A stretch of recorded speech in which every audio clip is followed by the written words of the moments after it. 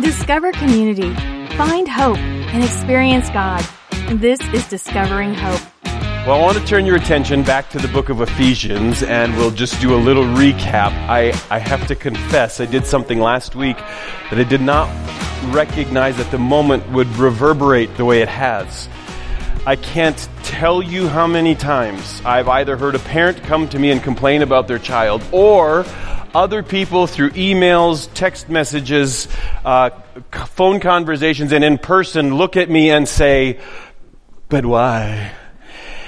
At every turn. In fact, I was at the mayor's prayer breakfast this week, and at one point the speaker said, and all God's people said, and a colleague leaned over and said, "But why?" I'm apologizing, but you have re-traumatized me. Thank you for that. But a quick recap so we understand why we're here, and we'll find out there's actually one more that we'll unpack this morning. Last week we discussed Ephesians chapter 4 verses 11 to 13, and we learned that God gave leaders to the church to equip the saints for works of service, to prepare the people of the church to go out into the world and accomplish the mission. And with the result that we would all grow into the unity of faith and unity of knowledge, and ultimately to attain to the full measure of the stature of Jesus. And there's one more but why, and I won't ask you to do it. But at the end of that sentence, or at the end of that phrase, you might say, "But why?" And Paul pens these words, Ephesians chapter 4, verse 14. "So that we may no longer be children. So that we may no longer be children tossed to and fro by the waves and carried about by every wind of doctrine, by human cunning, by craftiness in deceitful schemes." What a poignant thought for today's time. I don't believe that in any way I am unique. In fact, I would guess all of you could repeat this story in some form or another. But I want to let you know a little bit about how much trouble I'm in, given the last 24 months of my life.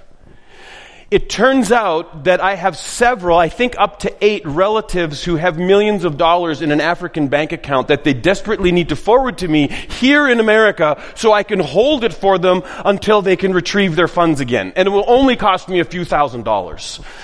I'm considering. It turns out, as I continue to consume all this information, that I also have royal lineage that if only I will take the time to examine and explore, there might be some great benefits coming to me here in the near future. I don't know how long it's going to last from here at Hope, honestly, when I consider just how much money and what position I'll be holding soon. Sure. On the downside, there are probably police coming to this facility right now for 2 reasons. One is my Social Security number has already been canceled. And it turns out, in a year I didn't even remember having to pay taxes, I have $3,500 in back taxes owing that if I don't pay immediately, like this afternoon, I will probably be in prison by nightfall. I got a lot going on. I mean, on the upside, turns out that in Pembina, there are a lot of singles looking for people just like me. You didn't get those? Yeah. What can I say? You know, that scares me that there's 3 or 4 people looking at their phones right now going, "Oh my goodness, I'm a sucker. I didn't realize." And that's just the obvious stuff. Turn on your television or don't. But turn on the television, scroll the internet, listen to your leaders, your political leaders, spin facts and figures to say something, and very often things they were never meant to say. Unfortunately, consider some of the religious leaders in a country like this one speaking things that aren't exactly true, that may have a kernel of truth in them, but have completely distorted what is real and what is not. Never mention your friends, your coworkers, your family, everything that you read on the internet. And we live in a time where we are ripe for losing the battle between reality and fiction. Mark my words. in the coming weeks, as a potential Supreme Court decision starts becoming more public than it already has, and you will see sides of the argument spin reality into such a convoluted mess, it will be hard to determine what is true and what is not. And the question becomes to me, how do you live in a world like this? Lump it all together, and I can't think of a time in our lives when we were more ripe, like I said, for losing the battle between truth and fiction. And by the way, I've only just mentioned the messages that are coming from external sources into your life. Never mind that little voice inside your soul, inside your heart, that is constantly feeding your brain messages about who you are. Your ideas of self, your self-concept. It's feeding you messages about what God thinks of you, your relationship with God. And we are literally bombarded with messages and schemes and deceitfulness and craftiness. Perhaps what we need this morning is something called truthing. Truthing is not a particularly good English word. In fact, I doubt that it's an English word at all, but it is a perfectly fine Greek word. Truthing is to live in the truth in a biblical, godly way, so that we are not pushed around by either external or internal deceit. Truthing is a verb in the Greek. It's not just believing ideas, it is committing to those ideas and acting on them. It's a two-part kind of word. We see three elements of this word in Ephesians chapter 4, verse 15. After he said, so that you will not be children, tossed to and fro by the waves, he says this, rather, here's the opposite, speaking the truth in love, we are to grow up in every way into him who is the head, into Christ. Truthing has three elements, and much like any kind of cake or a product that you would bake or make in the kitchen, all of the elements, all of the ingredients have to be present. We're kind of confused about truth at times. In our minds, truth is just something up here. It's not something that you do. It's not a way that you act. And yet the biblical writers are saying, no, truth is never just something that you believe. That is true in the Old Testament. That is true in the New Testament. In fact, there are at least three elements. Let's unwrap them this morning. The first one is what we commonly understand as truth. But when we put it in the context, when we couch it in the context of the biblical writers and Paul in Ephesians, truth is understood this way. Truthing means the relentless pursuit of reality despite the struggle. In a simple way, truth is that which is real. And if I'm being very, very blunt, what is real is often less pleasant than what is not real. Making this idea of truthing and pursuing the truth at all times somewhat of a struggle. Truthing means the relentless pursuit of reality despite the struggle. Why is it such a struggle? As we did a number of weeks ago, we need to let the camera pan out a little and start pulling in more of Scripture, since Ephesians is very basic. Paul just says something about truthing. But here's what we find out as we get that camera out a little further. Part of the struggle for living in reality is because there is a power at work in this world whose primary focus is to pull people away from Jesus. As much as the mission of the church is to encourage people to be fully devoted followers of Jesus Christ, there is a power at work that is trying to pull people further and further away from Jesus. You included, myself included, and the primary tool that the devil uses to do that is deceit. There's an interesting exchange in John chapter 8 where Jesus is yet again being confronted by the religious leaders who are uncomfortable with his claims about his authority, uncomfortable with his claims about himself. They are uncomfortable with all of his claims. Now start reading into what's happening. His claims about reality. They are uncomfortable with his claims about truth. And this is the exchange. After they've gone back and forth for a while, Jesus says these words to him in John chapter 8. Why do you not understand what I say? It is because you cannot bear to hear my word. You can't handle the truth. You cannot deal with reality. Why? Because you are of your father, the devil, and your will is to do your father's desires. He was a murderer from the beginning and does not stand in the truth because there is no truth in him. When he lies, he speaks out of his own character, for he is a liar and the father of lies. Think about the power that is at work in this world. Think about the power that is at work in your life and my life, trying to draw us away from Jesus. And his primary tool is deceit, lies. When the devil speaks, when his lips move, he is speaking deceit. It's because it is who he is. And then Jesus makes this bold claim. But because I tell you the truth, you do not believe me. Jesus says to the religious leaders of his time that the devil is, in the most literal sense, hell-bent on deceiving you and drawing you away by his lies and getting you to pull away from Jesus. And you'll notice that Jesus didn't say, you're not believing me despite the fact that I'm telling the truth. Did you catch what Jesus said? He says, you're not believing me because I'm telling you the truth. Understand the power of that statement. If Jesus had fed them lies, they would have been in hook, line, and sinker. And they would have been exactly what Paul's describing in Ephesians chapter 4, children tossed about by the waves of changing philosophies and ideas. But because he spoke the truth, they would not believe him. Why is it a struggle to continue to pursue reality? Because there's a power desperately trying to pull you away from what is true.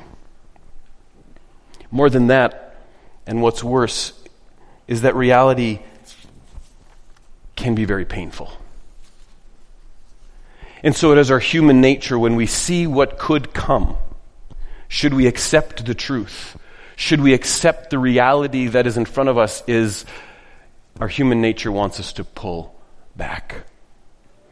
We would far rather, when it comes to some of the internal messages, live in pleasant ideas about ourselves. We would far rather live in pleasant ideas about the world around us than admit that what we see in here and what we see out there is a little painful. It's a little abrasive. It's a little harsh. How are you today? I'm fine. I get it. It's polite. It's a greeting. It's what we do. But if you've watched The Italian Job, you know that fine actually means freaked out, insecure, neurotic, and emotional. What do you really mean? How do you really approach the question, how are you, when someone sincerely does want to know, how are you? Would you rather live in the world where you're fine? And I'm not really going to go there because reality's a little abrasive. Reality's a little painful. Reality's a little ugly. And I prefer that you don't know, and quite honestly, I'm doing my best not to know myself. Completely the opposite message of what Paul is implying. Truthing is the relentless pursuit of reality despite the struggle. A few weeks ago, I was starting to see forecasts about 3 feet of snow in the end of April, rain and floods. I'm sick of winter. I'm sick of water at that point, and it's been a month since then. I didn't know how to cope, so I did something very simple. I pretended it wasn't real. It's really easy. People walked into the store, said, "Hey, I hear you're getting 4 feet of snow." Nope, not happening. Sounds like you're going to get quite the flood. Nope, stop talking. If you don't talk about it, it won't happen. It's real great customer service, just so you know. It's not happening. I was kidding, kind of. But in my mind, there was this tiny little hope that maybe if I just pretended long enough, it would just go away and not be real. Turns out, I was wrong. Obviously. Now, imagine if the people who have to prepare for snowfalls and rains and floods did the same thing. You're going to get a flood. Nope, not happening. You should probably put the dike walls in. Nope, don't need to. It's not going to flood. What a disaster that would have been. Why do we think that it's different when reality is somewhat ugly, somewhat difficult, somewhat challenging, maybe even abrasive, hurtful, or shameful, and we pretend that it's not real? Truthing demands that we pursue reality with relentlessness. Do you know what else Jesus said as he approached the Pharisees and they were confronting him about the truth? Do you know what else he said? He says this: when you pursue reality, when you do this with the Holy Spirit and Jesus as part of your life, he said very simply in John chapter 8:32, the truth will set you free. And later he says, when the Son sets you free, you will be free indeed. I remember being in boys club as a kid. I was probably about 11 or 12 years old, and we made leather belts, and we had these leather stamps and punches, and we made designs and pictures on these belts. This was the craft. I am not a crafty person. I have no tolerance or patience for crafty things, but I was doing this project. And about 12 minutes into this thing is ugly. It's just an unmitigated disaster. And I'm starting to feel really, really bad about myself. And I looked up at one of the leaders and I said, this is ugly. You know what he said? Yep, it sure is. And then he looked at another leader and laughed. And I went, ouch, that hurt for a second. But you know what happened about 3 seconds later? I was free. It didn't matter. And I knew it didn't matter. And suddenly the truth about the reality that I'm not a particularly crafty person, in just a moment as a child, hit me, and I was like, okay, good. Well, then I can do what I want, and when it's ugly, I'll just be done, and it'll be fine. The truth has a way of freeing us from captivity. When we speak it to ourselves, when we understand it in our own lives, and when we speak it to others.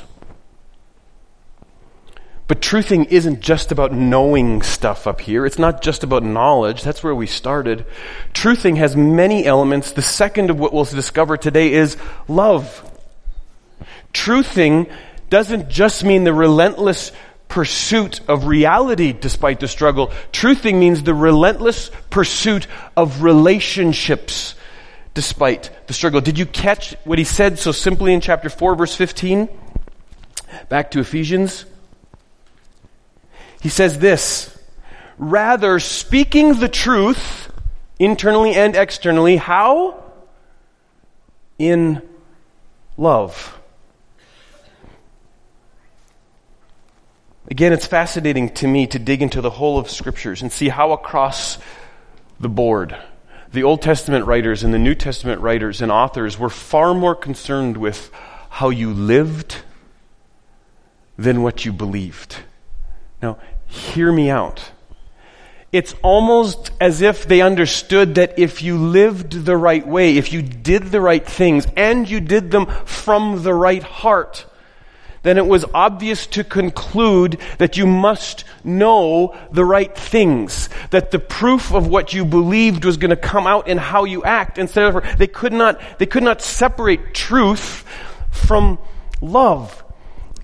Please don't hear me to saying that knowing stuff, that you don't have to know the Bible, you don't have to have good theology. All of that's very important. But good knowledge, understanding the truth and pursuing truth and reality in the absence of love is useless. It's completely useless. Is that too strong a statement? I don't think so. In fact, I actually think we're just repeating what we learned in 1 Corinthians chapter 13. If you do all of this stuff, and he lists a whole host of activities, one of them could have been if you pursue reality relentlessly and go for the truth and don't settle for anything less than the truth, but you don't do it in the confines of loving relationships and treating others with respect and loving kindness, what are you? Nothing more than a noisy gong or a clanging cymbal. Every time I read that passage, I think of a 5-year-old or a 3-year-old child sitting at the table with a dinner plate and a spoon going ding, ding, ding, ding. And I imagine there's the person who has all of the knowledge but has no concept of how to communicate the truth and pursue reality with him or herself and others outside pursuing relationships that primarily demand love. Proverbs says it in a similar, or in a different kind of way, but ultimately the same idea. The fear of the Lord is the beginning of wisdom. I challenge you to dig into the book of Proverbs and find out just how often it speaks about wisdom. It is not primarily talking about just what's up here. It's talking about understanding who you are in relationship to God and then operating out of that position where you are you and God is God. And it is not the wise man who knows stuff. It is the wise person who understands who they are in relationship with God and acts accordingly. Why do you think it was so easy for Jesus to say, you want to sum up the entire law and all of the commandments? It's easy. Love God and love your neighbor. Paul went one step further. He just said, love your neighbor. Why? Because it wasn't important to love God? No, because if you loved your neighbor, you were obviously loving God. Because the only kind of people who love their neighbor well are those that also have a deep heart and a passion to love God. Truthing means the endless pursuit of our relationships despite the struggle. There is a reason the mission statement of this church says we will be a people who will let God love them, who live in reality. God loves you. Period. We are a people who will love God in return. Why? Because we live in reality. The reality has set us free to love God in a way we never could have if we had not been in relationship with Him, living in reality. And last, but certainly not least, we will be a people who love others in Jesus' name, with the truth in one hand and love for a neighbor in the other. Everywhere you look in the scriptures, love is held up as the umbrella under which all truth can function. Truth without love is useless. Love without truth isn't love. 1 John chapter 4, verse 20, if anyone says, I love God and hates his brother, he's a liar. You cannot have truth in the absence of love, and you cannot have love in the absence of truth. If you have the right knowledge but cannot communicate it in love, according to Jesus at least, you're a victim of the father of lies. Back to when I was a kid, making this really ugly leather belt, which I'm sure my mother kept because she's my mom, for years. In fact, if I asked her, I bet she'd find it today. Note to self, find ugly belt. As a grown man looks over my shoulder and he says, yeah, that is ugly. Wow, you're bad at this. I have to process something. That was the truth. That was reality. But do you understand what abstract character was happening in the background? I trusted him. I knew he cared about me.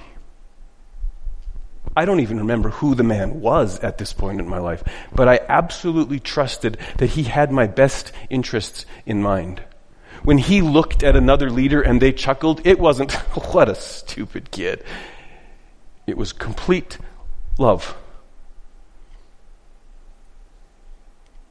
And in the presence of love, truth is liberating. I'm not a particularly crafty person, is what I figured out in that moment, and it's totally okay. Because my value does not depend on me making a nice belt. Thank Jesus. And I understood it not just because they were speaking the truth, but because they did it in the context of a relentless pursuit of relationships. On a Wednesday night at the table study, we were looking at 1 Corinthians chapter 5. And the conclusion that was drawn out of that evening was that any time we are speaking or disciplining or holding others to the standard of truth, there is one singular goal. It is to draw them into relationship with Jesus, or draw them back into relationship with Jesus. It is to reconcile them to God. It is to bring them into restoration. A great question we ask ourselves when we are convicted that the truth must be spoken. And of course, this is no easy task. This is no easy game, which is why the third element of this truthing, this living in reality, this relentless pursuit of relationships also then becomes maturity. Truthing means the relentless pursuit of Jesus, since he is the only avenue to maturity, despite the struggle. Rather, speaking the truth in love, he writes, we are to grow up. We are to grow up in every way. Where? Into him, Jesus, who is the head, into Christ. You see, ultimately your ability to be this kind of truther, this kind of person who pursues reality despite the struggle, who pursues relationships despite the struggle, doesn't so much depend on your effort as much as it depends on your willingness. Your willingness to be completely submissive to the desire of God. Your willingness to let go of some of the ideas that you hang on to so tightly, both about yourself and about others, and the willingness to see them as Jesus sees them, to walk with them as Jesus walked with them, and kind of relent of some of the ideas that you have and love them through it. Here's the scariest part of all, and this is why it requires so much maturity. Romans chapter 12, verse 2 says that we should not be conformed to the world, but be transformed by the renewing of our mind. When we submit ourselves, and this is the scary part, when we submit ourselves to the work of God, when we allow the Holy Spirit into our lives to start shaping how we think and how we treat others and how we respond to others and how we think about ourselves, when we allow God to do that work in us, we will be transformed by the renewing of our mind. We will start thinking differently. Here's why it's scary. When you start thinking differently, you come to a point where you realize you were wrong. I can look at all the moments in my life, some of the toughest moments, and the worst part about those toughest moments is the ultimate realization that I believed a lie. And as God unpacks some of that deceit, there's some shame. There's some hurt. There's some regret because I've treated others in a way that wasn't loving, that wasn't real, that wasn't truthful. I've treated myself in ways that weren't real, that denied the truth. Truthing ultimately means pursuing Jesus with reckless abandon for your pride, your hurt, your shame, or your guilt. Truthing, truth, love, and maturity, inextricably linked elements that when pursued will allow you stability and strength and power to live within a very deceitful world.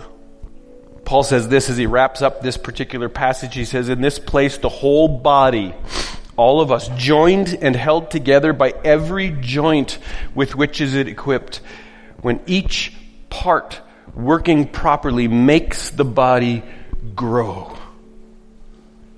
so that it builds itself up in love. Can I leave you with a challenge?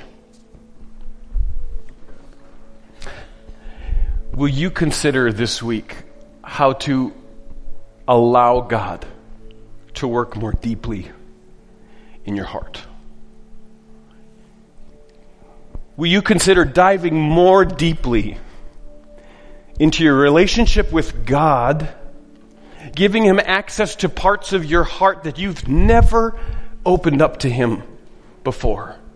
And that applies if you're coming to Jesus or you've been walking with Jesus for a long time. We all protect this thing carefully. Will you allow God to dive in there a little deeper? Will you take a step back and consider your relationships with others and your ideas of truth and how you've communicated them and invested in other people and confronted other people? Will you consider how that might change if you fully comprehended that truth in the absence of love and maturity was useless? The world we live in some ways is ruled by a power that wants to deceive you and me above all else. And as a result demands that we as the followers of Jesus continue to strive for the stability and the strength that is found in truth, in love, and maturity. Amen.